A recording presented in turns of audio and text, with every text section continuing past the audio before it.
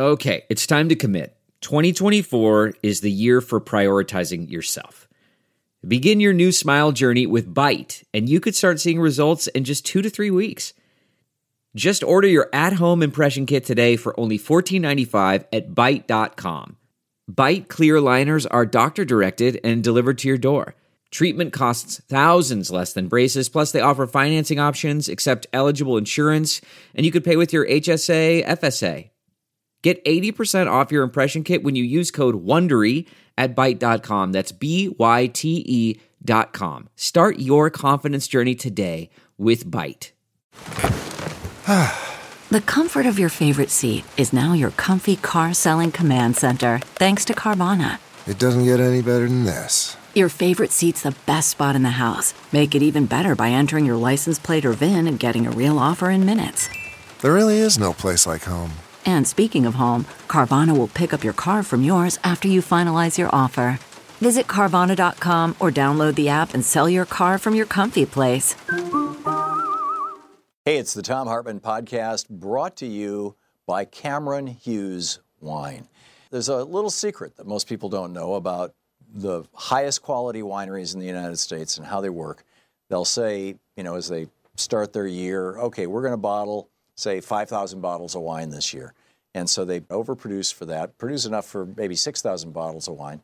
But, they've sold 5,000, they're ready to get 5,000 out. And so that's basically all they do under their own label. And then when they're done, they've got casks of wine left over that haven't been bottled. Cameron Hughes contracts with some of the very best vineyards in America to take that essentially surplus wine. I mean, it's the exact same wine you would buy in a bottle for 50, 60, 100. One of the Cameron Hughes wines I had last week, the retail price, if you knew who the brand was over $150 a bottle. Cameron Hughes buys that in bulk, bottles it, puts just a simple number. Here it is, lot 506 or lot 622. Simple number on it, and you get some of the most spectacular wines at huge discounts off what you would normally pay. Cameron Hughes has been doing this since 2001, seeking out high-end wine from around the world and selling it online direct to his customers. This is not just American wines. Earning Cameron Hughes Wine the #1 wine brand online. It's just extraordinary stuff. I recently sampled lot 609. This is a Cabernet Sauvignon. It was insane. It was so good. It was bold. It was rich. It had the black fruit and red licorice and crushed red rock, all these extraordinary tastes, juicy and ripe on the palate. You got to check this out. Go to chwine.com/Thom, Thom.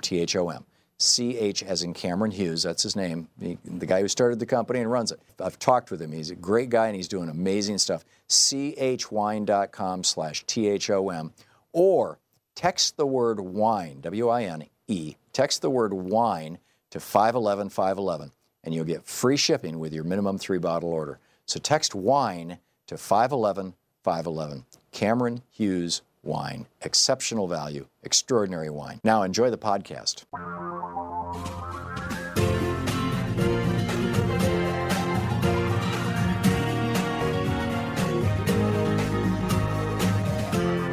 This is the Thom Hartmann Program. Greetings, my friends, patriots, lovers of democracy, truth, and justice, believers in peace, freedom, and the American way. Thom Hartmann here with you. And today, at this very moment, Congressman Mark Pocan is with us. It's going to be our Middays with Mark Tuesday edition. He is, I think he's in Wisconsin right now. He's also the co-chair, the co-chair of the Congressional Progressive Caucus. He represents Wisconsin's 2nd District. His website, pocan.house.gov. His Twitter handle, @RepMarkPocan. And he will be taking your calls at 202-808-9925 for the hour. Congressman, welcome back. Thanks, Tom. Glad to be here. Great to have you with us. I understand that your state, Wisconsin, is in the crosshairs of Donald Trump's rants, specifically Harley-Davidson. Tell me about this. Yeah, we've talked about before, Donald Trump's trade policies are erratic at best. I'm not against the use of targeted tariffs, although generally you use them against countries that are violating the rules, not the ones that follow the rules, like Canada and in the European Union. But, because of his erratic use of tariffs and not having a coherent policy about trade, now Harley Davidson is saying that they're going to start producing some motorcycles overseas to respond to counter tariffs. And, what's so ironic is the president's acting like, he's got a jilted lover in Harley, that they're going to try to produce something overseas, and he's threatening them. And yet, I think it's so ironic, almost everything Donald Trump produces is overseas. And, he's such a hypocrite, which we don't need to say because that's just a daily occurrence. But in this particular case, just watching him rant and rave and pontificate when he himself doesn't do a single thing, it really stands out. But, we're hearing a lot of industries. We also have the cheese industry in Wisconsin that are going to be affected across other states because we're busy fighting with our friends rather than dealing with China. We've got a lot of things that we're going to have to untangle. Very, very interesting.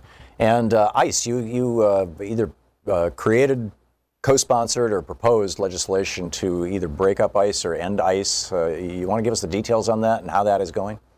Yeah, so, this has gotten a lot of attention because, in some ways it's a semantical debate, too. We've said we want to abolish ICE. I mean, the president's misusing the agency to be his own personal police force, a deportation force to try to drive up numbers to justify a wall. They're not able to do their original focus. They were created after 9/11 to go after domestic terrorism, human trafficking, drugs gangs, and major crimes. And instead, they can't even get confidences anymore in those communities because you see an ICE jacket and you run. So we're saying you got to break it up, go back to some of those essential functions to other agencies, and then get rid of all this drift that's happened, quite honestly, other presidents as well, but nothing like under Donald Trump. And, we're having some people say, well, we just want to reform it. Well, bottom line is their functions, I think the majority of people see them now as just as a deportation force. And, Tom, they sit in the parking lot at the Head Start program in one community in my district to intimidate people. That's not going after domestic terrorism. They're going after people with parking tickets. They're going after that doctor in Michigan who'd been here for 38 years, came at 5, and going after infractions he had as a teenager. I mean, none of these are making sense, and that's why we're saying it's time to start over, break it up, take some of the essential functions, which they have, and give them to other agencies. But it's gone so astray that it can't do its function anymore. And it's not just me, Tom. 19 agents actually wrote a letter to the same effect last week. And it's 19 out of the top 23, as I recall. Yeah, they're seeing the mission shift. It's majority of the mission leadership. shift. It's the entire agency shift because of this president, because of his white whale, which is the wall, that he is going to do everything he can to try to fight for it. Although, Tom, I would also argue when Chuck Schumer offered up money, which I wasn't happy about, for the wall, he didn't take yes for an answer. I think part of this is he wants to keep the issue alive, so every time he does a rally, his more racist portion of his fans that love to hear him talk about the wall and give him all kinds of cheers and support. I think a narcissist like our president loves that, and I think that may even be a bigger factor than the actual wall itself. Yeah. Remarkable. Our lines are full, so let's pick up some phone calls here. I have a few other questions, but they will hold in abeyance. Laura in Chicago, listening on WCPT. You're on the air with Congressman Mark Pocan. Hi, Tom. So you know what I'm going to be asking Representative Pocan, and that is, Representative Pocan, there's been a constitutional lawyers out there talking on the Internet about how the Senate Dems can avoid a vote on the Supreme Court, Trump's Supreme Court pick, and that is for them to leave town and not provide a quorum, so no votes can be taken at all in the Senate. And I'm just wondering if anybody is talking about that in Congress. Have you heard any of your colleagues talking about it, or the other the Democratic senators? Is this getting traction at all? Lauren, I haven't heard this in particular. I think people are very clear in the grassroots in our communities that they want the Senate to fight like hell to make sure that we're not just letting him put some conservative justice up that's going to change this country, especially after what they did to Barack Obama. The one thing I can tell you, Lauren, is we had that happen in Wisconsin during Act 10, the Scott Walker's attempt to break up public unions. And our senators left and actually went to your state, to Illinois. And to be real honest, there was quite a price to be paid for that because people thought that at least you should still be fighting and doing your job there, not running. So I hope the Senate finds every possible way to try to do what they can to block an appointment if it's a bad appointment. But I'm not sure if leaving town will play in the big picture because I saw it very front and close here in Wisconsin during the Act 10 fight. It also won't work legally, unfortunately. This was proposed by an article in Vox day before yesterday, and they pointed out that the Constitution requires a simple majority, but an actual one-vote majority in the Senate to have an actual quorum. So you'd have to have 51 senators present for there to be a quorum. And without John McCain, there'll only be 50 Republicans. So the theory was if all the Democrats leave, then there's no quorum and it can't happen.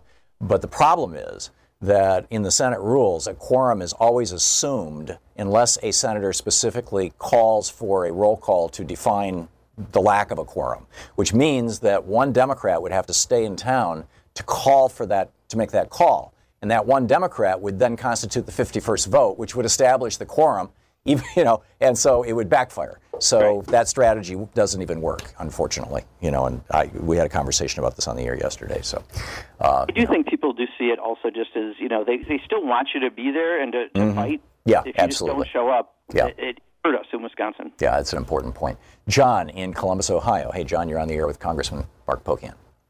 Hey, Tom, thank you very much for your program. Really love you to death. Thank you. Listen, I am an immigration attorney, and while I think we are all quite right, quite correct, to be outraged and demanding a change to the family separation, I think that was a red herring that the administration dragged across our path so that we would not notice or would not object to major changes in the asylum law from a case. It's not really a case, it's just an opinion from Beauregard called Matter of AB, and that is going to affect many, many thousands of asylum applicants. This is where asylum applicants can no longer ask for asylum because they are being threatened either by a violent spouse or by a violent gang. It has to actually be, they have to actually prove that it's their own government that's after them. Do I have that right? Essentially, the government can't help them. Right. But yes, absolutely, and we do asylum cases. Obviously, I'm not in a border state, or I guess I am in a border state with Lake Erie, but most of our asylum cases are defensive. That means that people are already in removal proceedings, and we won't really only have one or two that are going to have any avenue of relief after this Matter of AB. So your question for Congressman Pocan? Well, my question is, do you think that we have all been distracted by the bright, shiny family separation debate and have lost sight of the greater damage that's being done? Not just Matter of AB. There's another one not on asylum called Matter of Castro Tomb, which it has a lot of people who are already approved in the first step of their process to immigrate. Now they're going to have to go back and defend removal proceedings, which used to be something that they could close and finish their adjustment process. Congressman? Yeah, John, so I look at it slightly different in that I think had it not been for the family separation issue, because even people I know who are conservatives who oppose separating kids from their parents, no one would have paid attention to the issue really much at all, especially when you get to asylum case law, because also there was a court decision, again, on these mass asylums where they're just denying people in large groups rather than looking at them individually, right? So there is a lot around asylum, but this points to the very problem. The reason they have the people to arrest in the first place is they're making it almost impossible to get asylum. I was at the Hidalgo Bridge, and they're not even really letting people in at a legal point of entry to claim asylum, so you either go back into Mexico and get kidnapped by a cartel, take that risk, and then have yourself extorted to family members in the U.S., or you cross illegally because you still are fleeing the violence from the country you came at, and at that point you enter Trump's system. So I actually think the family separation really made it so that a lot of people who don't follow the border and follow issues of immigration are following it. Now it's our job to show how he's changing how we've always done asylum and point out all these issues, because again, I think fair-minded people would think if you really are fleeing violence, you should have at least your say in the U.S. system. Congressman Mark Pocan with us, Middays with Mark, Tuesday edition. We'll be back in just a moment. This is the Thom Hartmann Program. For Congressman Pocan, right after this, you can tweet him at Rep. Mark Pocan.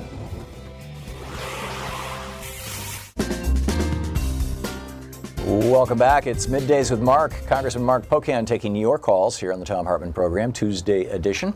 And Tawny in New York City, in New York anyway. Tawny, you're on the air with Congressman Pocan. Yeah, I just wanted to ask why the right is able to pack our Supreme Court with all right-wing opinions. The FBI, they don't want them having any opinions. They're supposed to operate without being biased. Why isn't the Supreme Court held to the same standard? Well, Tawny, great question. It should be. The problem is it's where they're taking their pick. So, as Thom mentioned before, a couple of the major people that are being looked at, the fact that they belong to groups that have adamantly fought against birth control and abortion rights tells you a lot about that justice, and that's, again, could be the problem they're going to have. You know, let's face it, Barack Obama appointed Merrick Garland, a Republican, to the court because he knew that there was a divided government he wanted to happen, and they held it up. And then here they are with these outrageous picks that are very extreme, and that's where the fight has to happen because of how they're trying to abuse the system. But I think we're getting used to Donald Trump abusing the system. Yeah, it seems. Freddie in Oak Lawn, Illinois, you're on the air with Congressman Pocan. Hi, Congressman. Yeah, I'm Hispanic. I'm Mexican American. I'm retired, and I have a question about the contributions. I just heard this gentleman talking about the small contributions. Since I've been retired, I've been more political, but I can't get out there in March because I got a heart problem, things like that. But I do make contributions, and I make like these real small contributions, like to somebody like Randy Bryce and Beto in Texas. Now, can you tell me if you know my little contributions, like $7 or $8, do they really see some of that money? Because I know Act Blue and Move On, they take their little part, but does it really help? Absolutely. In fact, it helps in multiple ways. One, you have to fund a campaign, right? Whether it's to have people helping to get the word out through the grassroots or some of the advertising they do. It's essential for that. But more important, it's sending a message that the Democratic Party doesn't have to go to pharmaceutical companies and insurance companies and other big corporations to get their special interest money in order to fund campaigns. If we can fund campaigns on your $7 contributions and your neighbors and tens of thousands and hundreds of thousands and maybe millions of people doing that, then we can take back that grip that the special interests have on the political system. So what you're doing is the most democratic thing you could possibly do, and it really does help. And the other thing you could also do is, thanks to groups like Indivisible, you can make phone calls from your home if you're not able to do things, and you can make calls into Randy Bryce's district or into Beto's state into Texas. So something else you can do to help. It's that grassroots power that's going to supersede their advantage with money. Pat in LaPorte, Indiana, you are on the air with Congressman Pocan. Hello, Congressman. I would like to speak with you quickly about gun control. It seems to me that we need some legislation that would treat guns just like we do automobiles. In other words, public liability and property damage. If gun owners were required to register their weapons, that would be great. But I think they also need to have insurance so that when damage is done by that weapon, the victim has a recourse. Yeah, Pat, I think you bring up some great points. And, we've been unable to have a meaningful conversation about guns, the gun portion of gun violence in this country, because of the NRA. For too long, the NRA, if they said jump, politicians, mostly Republicans, but a few Democrats would say, okay, how high, which direction, how fast, and they really called the shots. The Parkland situation, I think, has been a catalyst in changing that. It is now that the NRA can be a negative against people because they're realizing the NRA is not about people. It's about gun manufacturers who just want to sell more guns and don't care about any laws as long as they can sell more guns. But what you're bringing up are key issues that we have to be able to have a conversation with. So I am hopeful that we're at a point now where the NRA has less influence than it has had previously, and we can have these conversations. But many of the issues that you're talking about and other gun issues are at 85+% support in the public. That should be a no-brainer to get those done. But so far we've been fighting the special interest influence of the NRA, but we may finally be at a point we can turn that back. Elizabeth in Lowell, Massachusetts, you're on the air with Congressman Pocan. Hello. Hi, quick question, please. We only have 2 minutes till the end of the hour. Yes, I want to ask the Congressman, I have been a regular donor, be it a small donor, to the Democratic Party, and I live in Massachusetts, a pretty progressive state. I have heard nothing from Elizabeth Warren, nothing from Nikki Saunders, nothing from Democrats about the lack of the Fourth Estate doing its job. Heard nothing. If you can't afford to subscribe to the New York Times, nobody knows what was done to get Kennedy to step down from the Supreme Court unless they read the New York Times. Yeah, that was an amazing article, wasn't it? Yes. So your question, Elizabeth? Why aren't we railing about the Fourth Estate not doing its job, and why are congressmen getting paid to not do their jobs, not read the bills? They'll say, I haven't read that bill. What have you been doing? Thank you. Congressman? Yeah, Elizabeth, so I think to your first point, this is a common refrain I have, is that I know there are plenty of people, including people like Elizabeth Warren, who are talking about the attacks on the press and how this whole idea of alternative facts and fake news is done to make people not pay attention to what's really happening. The problem is the corporate media has to pick it up or you'll never hear about it. Now, luckily, Thom's program and many other types of programs like this and in social media, we're able still to get that message out. But the real problem we face over and over is that corporate media in the 22 minutes they have during the news in order to sell detergent don't pick up on these things. So rest assured, Elizabeth, there are people talking about why it's so important to protect journalists and news. I'm a journalism major myself. Very important to me. It's just sometimes it's hard to hear that because people aren't covering what we're saying. Congressman, thanks so much for being with us today. Absolutely, Tom. Thank you. I really appreciate it. Everyone. Yeah, have a happy 4th of July. I hope you have a wonderful day tomorrow. We'll be back. We're going to talk about judicial review in the Supreme Court right after this. Hey, do you brush with an electric toothbrush, or have you wanted to? If you're using one of the older, bigger, bulkier, and some of them are so aggressive they can even damage your mouth, electric toothbrushes, or if you've never used an electric toothbrush, I want you to pay attention. There's a new electric toothbrush. Time magazine called it the invention of the year, right? It's called Quip, Q-U-I-P. It's slim, it's lightweight, it's about the size of a regular toothbrush. It's got a little AAA battery inside that powers it, and powers it for months at a time between changes.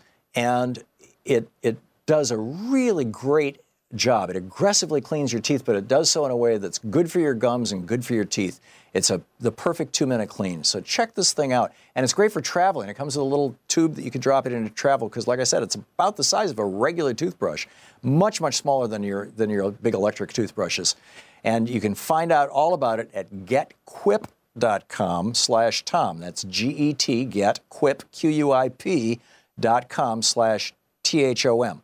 Getquip.com/Tom for more information. It's only $25, and they send you the refills, the brush heads that you're supposed to replace every 3 months. Every 3 months, they'll send those to you for only $5 free shipping. It's an amazing deal. Getquip.com/Tom.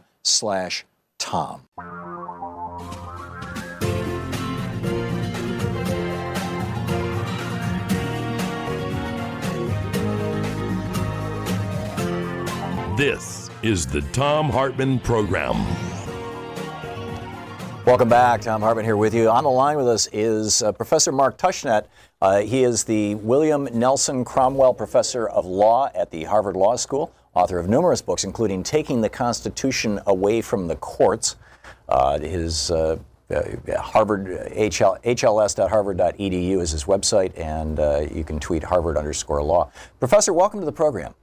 Hi, thanks for having me. Thanks so much for joining us. I wrote a book back in 2000, Unequal Protection, about the history and the arc of the history of corporate personhood and the Santa Clara decision and all that kind of stuff. And a chapter of it was about Jefferson's reaction to his second cousin,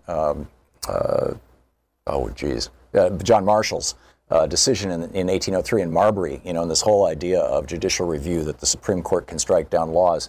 Can you give us a quick summary of what what the policy of or the theory or whatever you call it of judicial review is, and how it and your thoughts on it. Let's start with that at that point.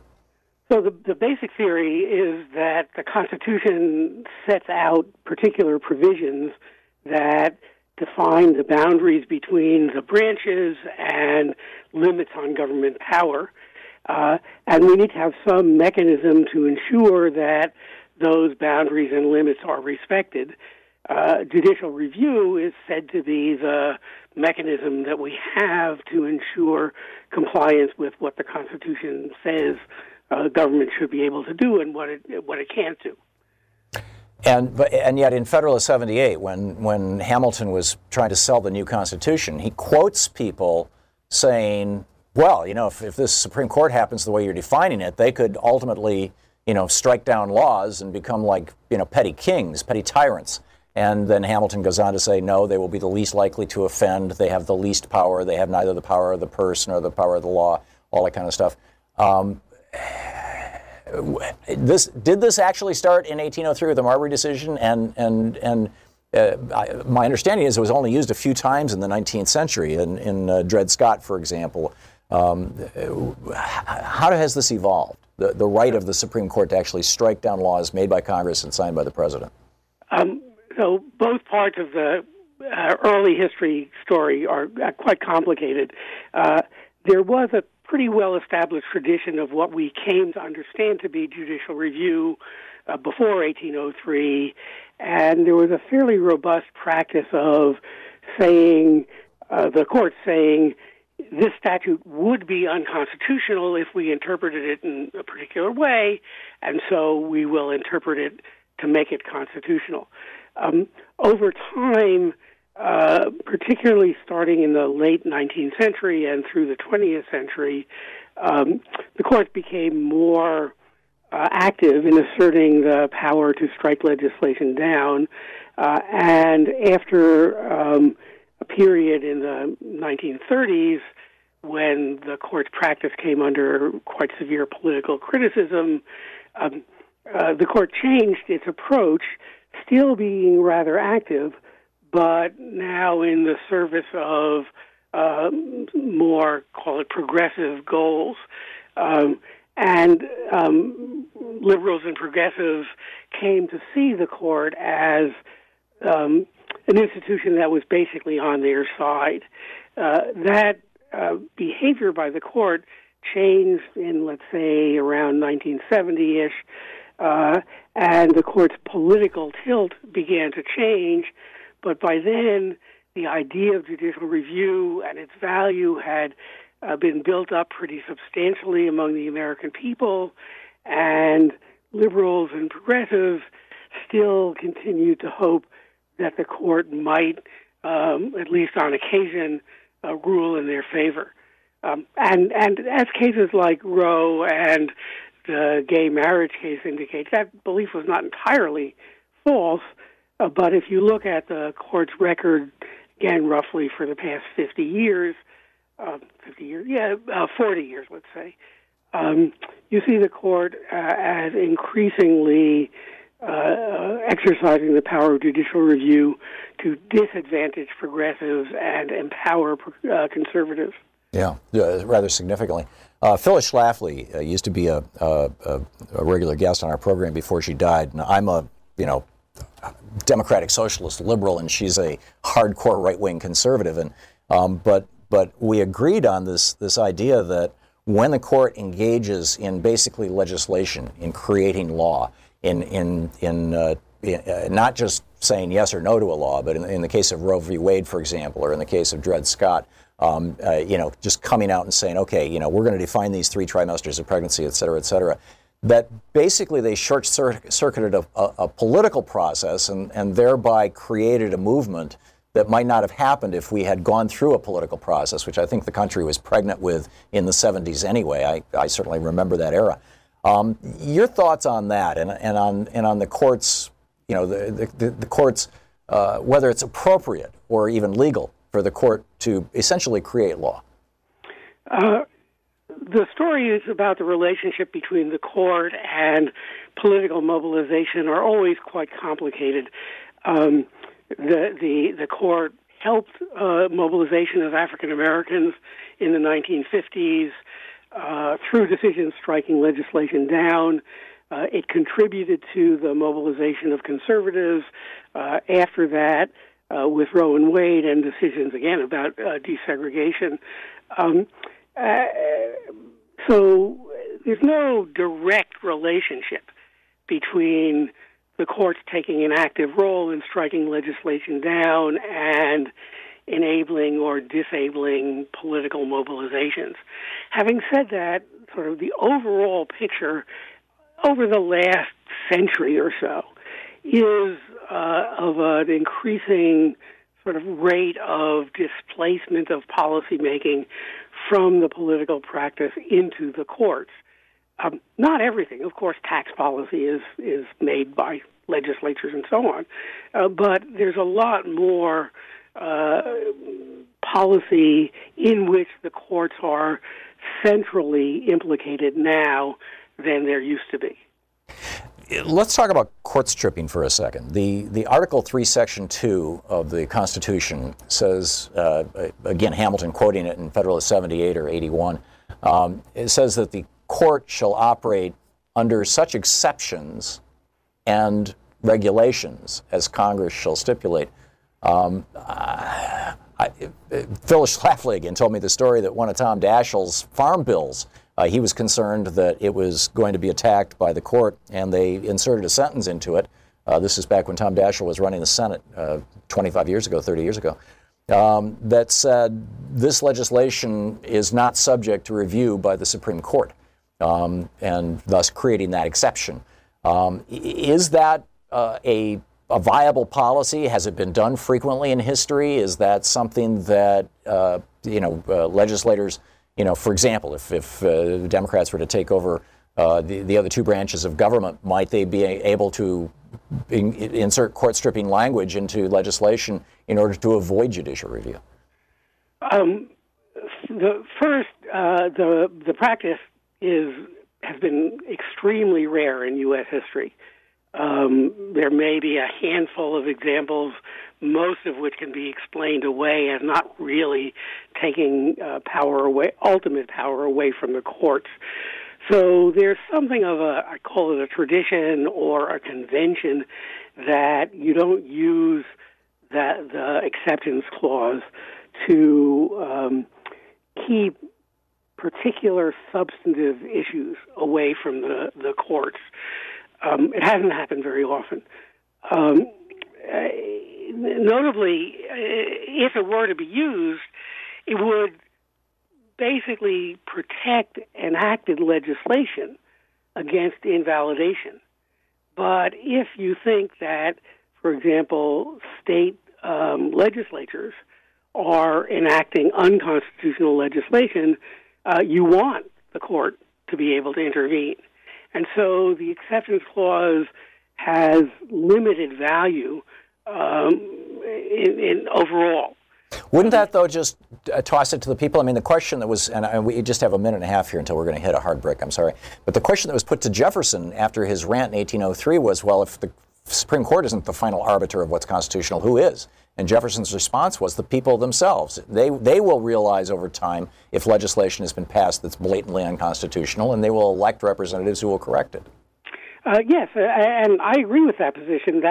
You quoted the title of my book, Taking the Constitution Away from the Courts, and the argument there was we should take it away from the courts so that the people could be responsible for enforcing the Constitution. How? Very quickly. Through political mobilization, electing people who support their views of the Constitution, defeating people who take positions that they think are unconstitutional, just through ordinary politics, dealing, though, with the Constitution rather than mere policy. So, in other words, hopefully legislators would be passing legislation that would be less likely to be struck down via the process of judicial review. Right, that's right. Yeah. Okay, well, it seems like a starting point. It's probably a pretty good one. Professor Mark Tushnet is the William Nelson Cromwell Professor of Law at Harvard Law School, and his most recent book is Taking the Constitution Away from the Courts. Professor, thanks so much for being with us today. Thank you for having me. It's been a pleasure talking with you, and fascinating. It's a topic that I'm greatly interested in. Thank you so much. We'll be back with more of the news of the day and your calls right after this. Stick around.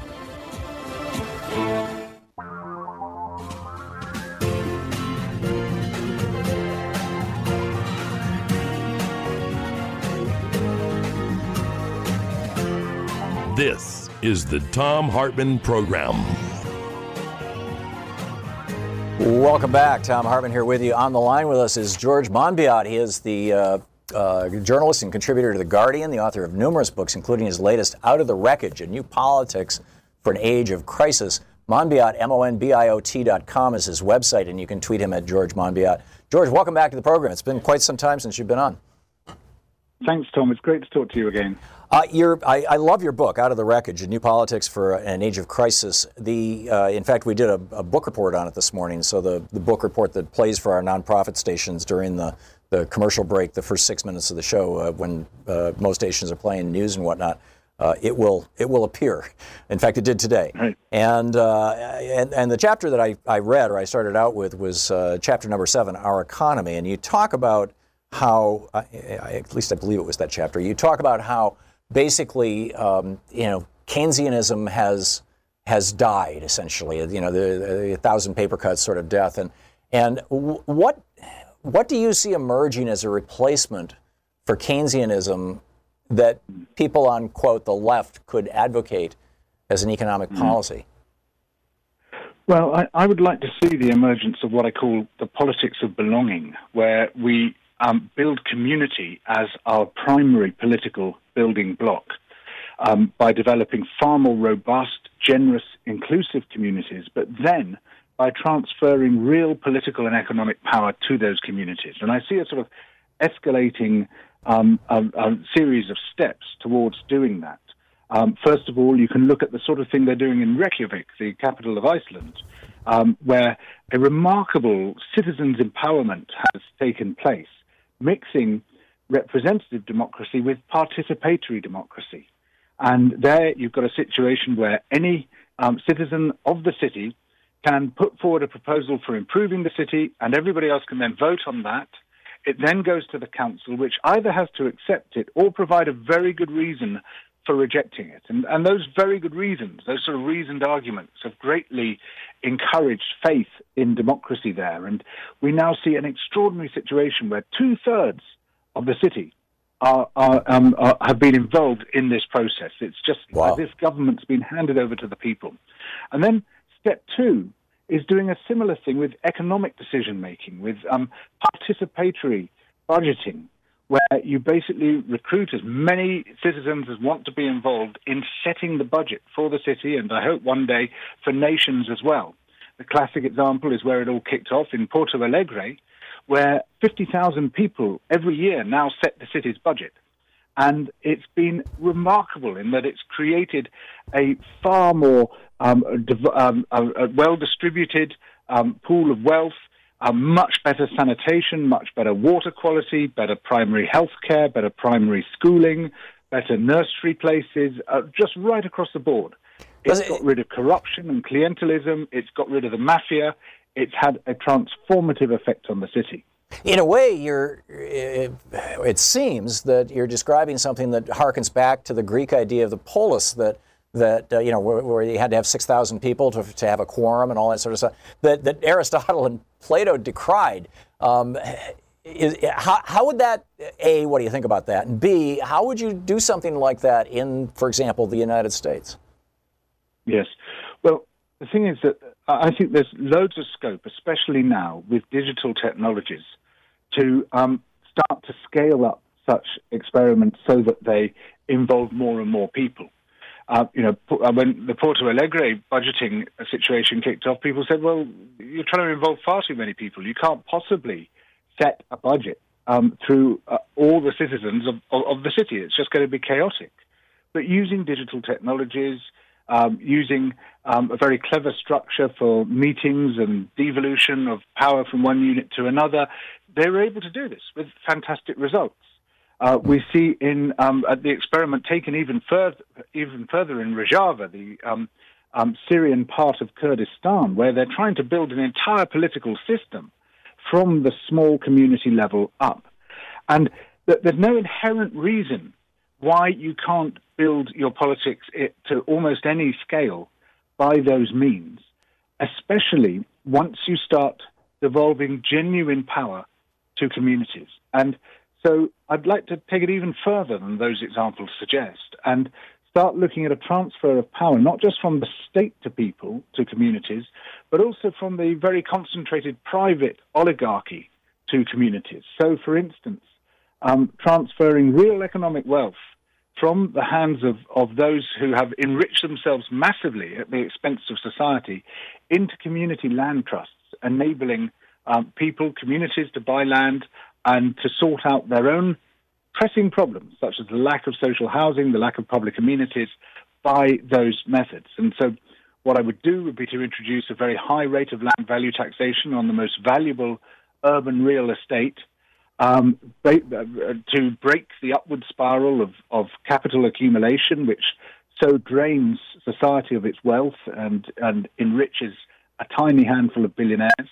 Then to use some of the money generated by that land value taxation to provide community land trusts with capital, give them also a right to buy, a community right to buy, so that when land comes up for sale, they have first refusal, and then, having done that, provide the opportunity for them to develop their own sites and solve their own problems. That's remarkable. That truly is remarkable. Another chapter of your book that I read starts out with the idea that the environment is, considered just an externality by economists and politicians by and large. And, there was a time perhaps when you could create an economic model and a political model that considered the environment in that context. There were so few people and there was so much environment. That time has long passed, some would say centuries ago. Certainly, half a century ago. And now, how do we create an economy and forms of governance that don't end up destroying the planet?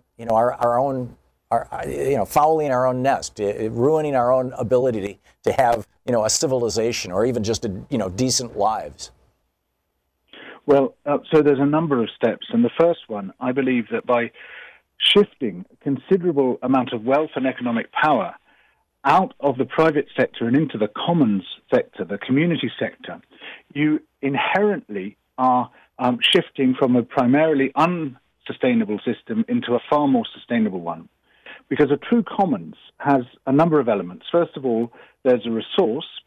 Secondly, there's a particular community which manages that resource. And there's the rules and negotiations that the community creates to do so. But critically, that resource is inalienable. If it is a commons, it cannot be sold, it cannot be given away. And any products from that resource are shared on an equal basis. And what this means is that every member of the community has a very strong incentive to ensure that that resource is sustained. And by a resource, we could be talking about a river, we could be talking about a forest, a piece of land, a fishery. There's a whole series of things. And then, of course, human-made wealth as well could be used as a resource for a commons. But the important thing is that you can't just dispose of it and turn it into cash or into another form of capital. You can't sell off the soil by just basically mining it through unsustainable agriculture and then invest in a factory. Here in the U.S., that was Teddy Roosevelt's idea, setting up the national park system. But now we've got Ryan Zinke. He's just sold off several, I think, millions of acres of public land to the highest bidder, to drillers, to miners, to ranchers and whatnot, and fixing to do it with a whole lot more. I mean, they just cut down bears' ears and all these other things. So, there's that old saying, power once taken is never ceded. I mean, how do we actually accomplish something like this? Well, what you're talking about there are particular weaknesses of the state system, of state ownership. And while I think we still need a strong state, we also need a lot of devolution of power and wealth from the state to community groups so that you don't end up with split incentives. Where you've got a system where the state and the state alone can make a decision, well, All you need is for a lobby group to move in and capture the decision-making process, and hey presto, it's all gone. And those who have an interest in the long-term maintenance of the resource, their voices are muted, whereas the voices of the corporate lobbyists, the landowners, and the rest of it, those are very strong. But even at the level of practical interactive democracy, I've seen this break down. I mean, here in Oregon, there was this was more than a decade ago. There was an attempt by the legislature to regulate the timber industry, and as I recall, they just simply put a ballot initiative on the ballot and ran millions of dollars worth of highly deceptive advertising to get this thing knocked down. Yeah, well, this of course is a hazard anywhere, and look, I'm not claiming that handing it over to participatory democracy is a cure for all ills. Right. Apart from anything else, we have to curb the power of lobbyists and of campaign spending. And I know that in the US you've got this particular problem, which is Citizens United. Right. And it's very clear to me that a sustained effort of the kind that Wolfpack and others have made to try to overturn Citizens United is absolutely essential for the political health of your nation. It's a crazy situation where you can just buy political results. And while that remains the case, almost any political transformation can be co-opted and corrupted. Yeah, and all the more the tragedy. This is a very, very unhealthy situation for our democracy and for our planet. George Monbiot, you're brilliant. The new book is Out of the Wreckage, A New Politics for an Age of Crisis. Thank you so much for dropping by today. Thank you, Tom. Total pleasure. Great talking with you. And you can follow George's work also over at theguardian.com. But the book is Out of the Wreckage, and it's great. We'll be back in just a moment with more of the news of the day and your calls right after this. In the world of work, one of the most important things is one of the things that people probably think the least about until they have to sit in it, which is their chair. And the X chair is absolutely extraordinary. This is the new high-tech. In fact, they've got a brand new version. It's called the X3, the newest version of the X chair. It is comfortable, it is high-tech, and yes, I'll say it is sexy. This chair is extraordinary, and it will dramatically, consequentially improve your concentration and productivity because it's going to help your posture. And, if you're not in pain and your blood is working, flowing well, your brain is going to work well. The new X3 is quite simply the most modern, ergonomic, high-tech, comfortable office chair in the world, period. The X3's unique ATR fabric makes it feel like you're literally floating on air. And its patented split-back lumbar technology provides a cradling, customized feel that has to be experienced to believe. You need to see and feel the X3 for yourself. Go to xchairthom.com. That's xchairthom.com now to check out the X3's perfect blend of design and ergonomics. There's a lot of people, checking these out and going for these chairs. Supplies are limited, so don't wait. Order at xchairthom.com, and if you do it now, you get $100 off. That's xchairthom.com, or you can call them at 1-844-4XChair. This chair comes with a 30-day, no questions asked guarantee of complete satisfaction. That's how good it is. Go to xchairthom.com right now. Use the code TOM, T-H-O-M, to get a free footrest. xchairthom.com. Now back to the podcast. Welcome back. It's the Thom Hartmann program. On the line with us is Dr. William Reeves. He is a retired emergency medicine physician, longtime activist around issues of foreign policy, economic justice, and human rights. Traveled to Cuba with me and Code Pink back in February. William or Barry, what would you prefer I call you? I prefer Barry. Hey, Barry. So you are just very wired into what's going on in Honduras. Can you tell us about that? I've traveled to Honduras 3 times since 2016, and I guess what I would say is I think in order to understand Honduras, the most important thing is to understand the role of U.S. foreign policy. So just a brief background, in 2009, a progressive president of Honduras, Mel Zelaya, was deposed in a military coup. And that was during Obama's administration, and that coup was basically endorsed or rubber-stamped by Secretary of State Hillary Clinton. From 2009 on,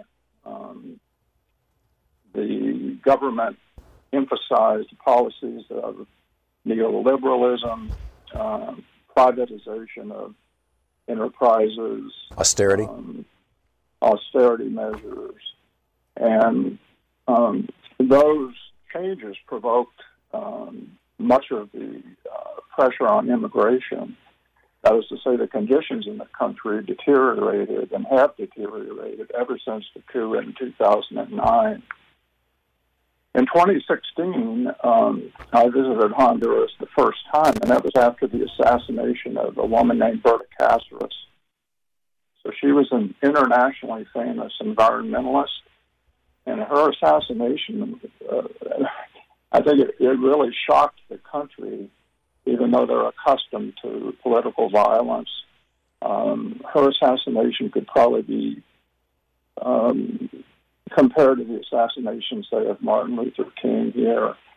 I think the country was stunned that someone of her renown would be assassinated.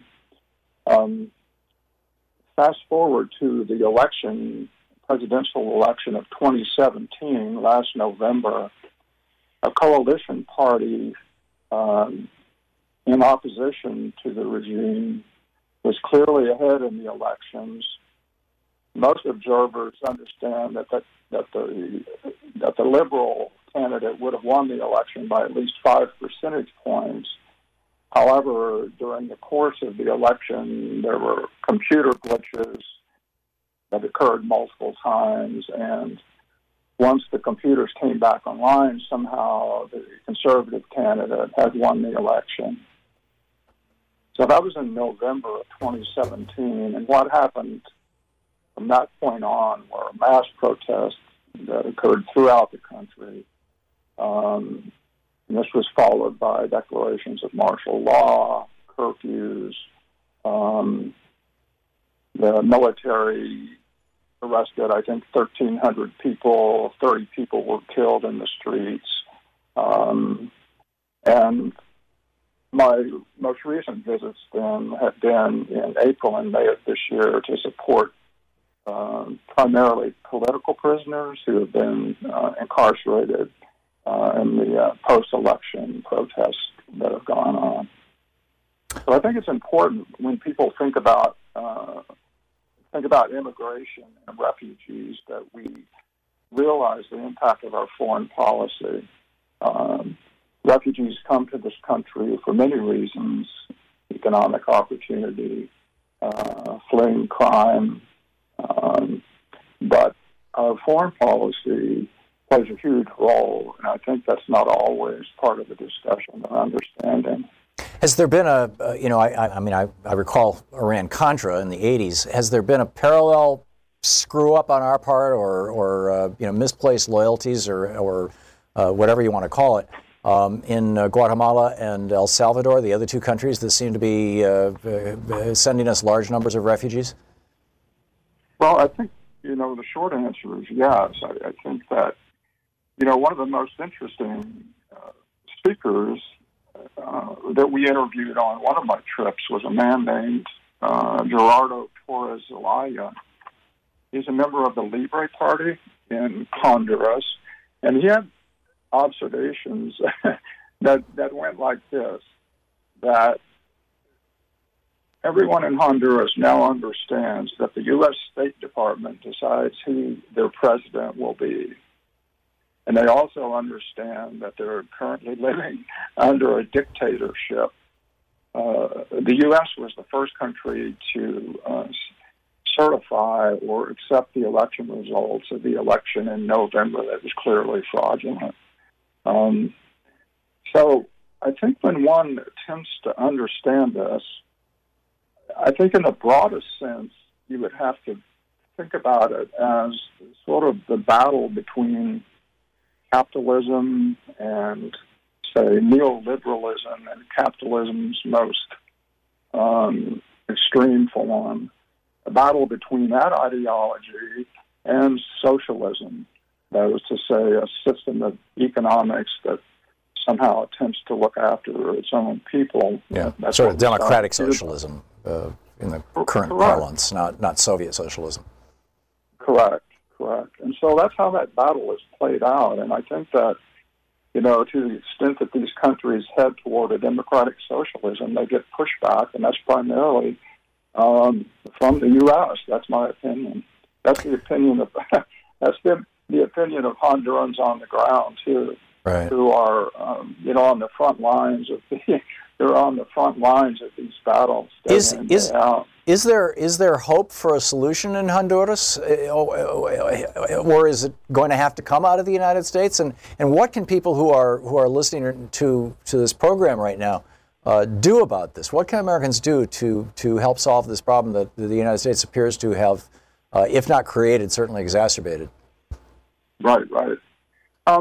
Well, there are things that can be done. There's a bill in the House right now. I'll pull it up. I put it down as a link. The Berta Cáceres Human Rights in Honduras Act is House Bill number 1299. And that's a bill that would withhold funding for the Honduran military and police until certain human rights measures were undertaken. So, that's a concrete thing. That's languished in the House, for a year and a half or so. And to get back to your question, I think the Hondurans, and I particularly noticed this with my last visit in May, I think they're somewhat stunned. I think the blatantness of the electoral fraud has stunned them a bit, and they're trying to regroup and trying to figure out a strategy to move forward. So ever since the 2009 coup, they have taken every means through civil society, through organizing, in an attempt through the democratic process to effect change, and they had that change stolen from them in November. So I think in some ways, it's similar to the way many of us felt when Trump was elected, that there was a period of time when we were all just shocked, and we weren't really sure how to move forward, and I think Honduras is in that state at this time. Yeah. Remarkable. We're talking with Dr. Barry Reeves, a retired emergency room physician, longtime activist. We traveled together to Cuba. Barry, we talked a little bit, on the bus and whatnot in Cuba about the state of medicine in Cuba, but I'm curious, as a physician, Cuba is kind of internationally famous for being the only country in the world whose major export is doctors. What was your sense of what the state of the Cuban medical circumstance is, and what can we learn from that for the better or worse? Well, on our trip we weren't really exposed to any Cuban medical facilities, and so I didn't really get any firsthand experience. The fact that all people have health care, including dental care, is just stunning to me. And vision. Yeah. Everybody, literally the street beggars, and there were a few of them, not very many, but there were a few, had perfect teeth. I know. The homeless people, the local schizophrenic, I know, Tom, I noticed the same thing, and it's just stunning. So, you come away wondering, how is it that a country with so few resources can at least do this for their people when, here in our country, the homeless population is increasing and, healthcare is a nightmare. Yeah. It was a remarkable experience, and Barry, I'm glad that we could have got together and met on this. And keep us up to date on what's going on Honduras. The door is always open here for you on the program, okay? Thanks so much. Okay, thanks a lot. Barry Reeves, a friend, a physician, good guy, traveled with us to Cuba with Code Pink, doing some really great work down there. Thank you, Barry. We'll be back. Welcome back. Thom Hartmann here with you. Bill in Palm Springs, California. Hey, Bill, what's on your mind today? Good morning, Tom. I'm in my 80th year, and I think I'm reasonably well-read and well-informed. And I have to say, listening to your program, there's always something new that I've learned every single day from when I'm able to listen to your program. Well, thank you, Bill. I wanted to comment on the Supreme Court, but I also wanted to remind people back in just a day after the Pulse nightclub shooting, Ken Burns gave a commencement address at Stanford University. And he said then that electing Donald Trump to the presidency would be like turning the controls of a 747 over to a kid that just got his learner's permit.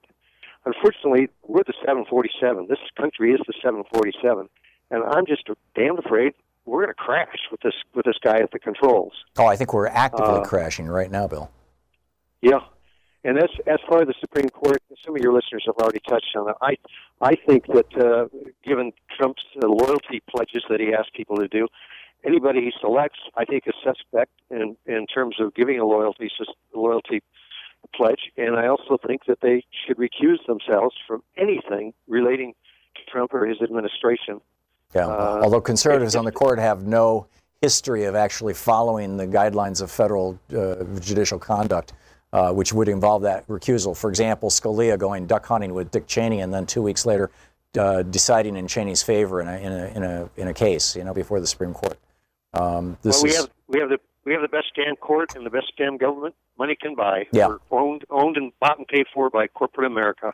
Tragically, it's a sad day. Yeah, tragically, that's very much the case. Bill, thank you for the call. Happy 4th. Yeah, thanks. You too. Hopefully, we can turn this country back into something again. Bill, thanks for the call. Tomas in Rockford, Illinois. Hey, Tomas, what's up? Can you hear me right? Just fine. Yeah. What's on your mind? Okay. Yeah. I've been watching. I'm 57 years old, and I grew up watching World War II movies and all that.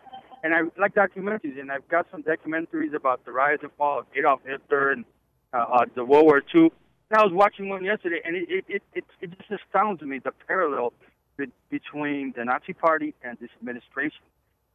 For example, Goebbels. I mean, Pence is Goebbels, and Reinhard Heydrich, that's Sessions.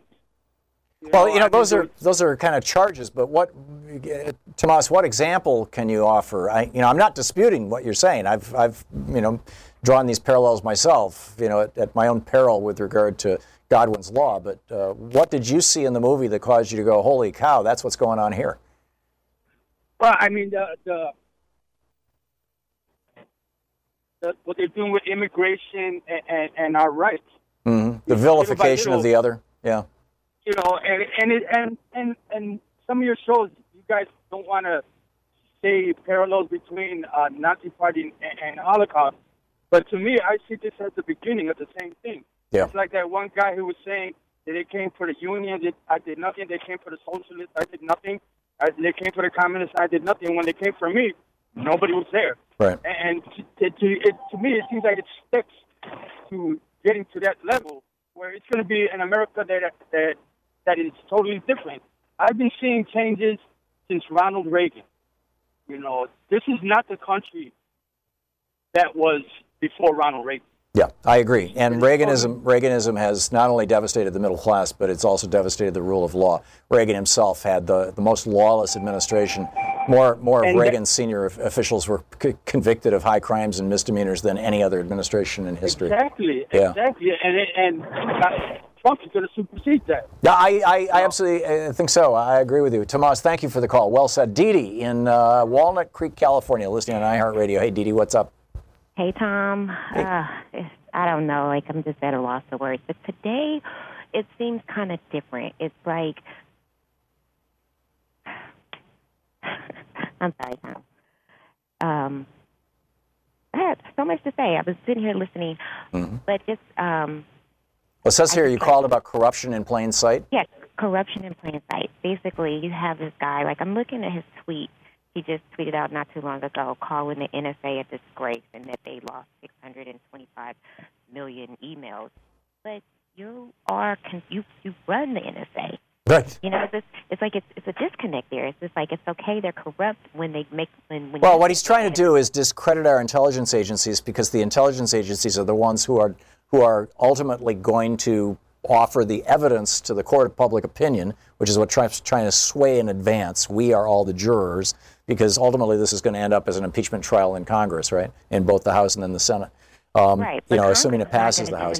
He's trying to rig the jury, basically, is what's going on, by trashing his own intelligence agencies so that we won't believe it when they come out and say, yeah, Trump did this.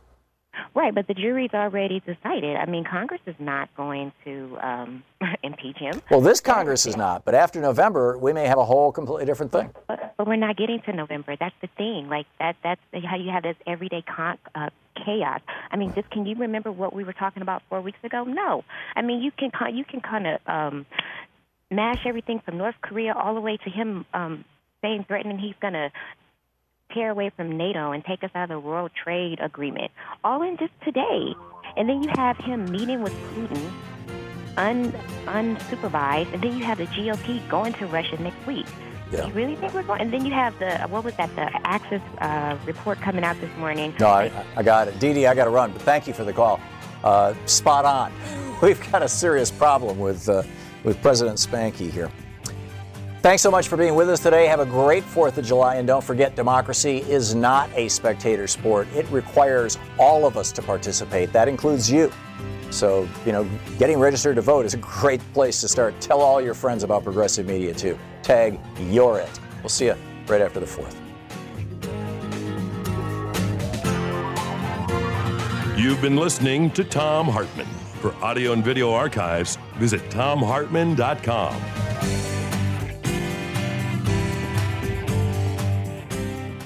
1, 2, 3, 4. Those are numbers. But you already knew that. If you want to know what number you're going to pay each month for your car, use Kelley Blue Book My Wallet on Auto Trader. They're really good at numbers. Auto Trader.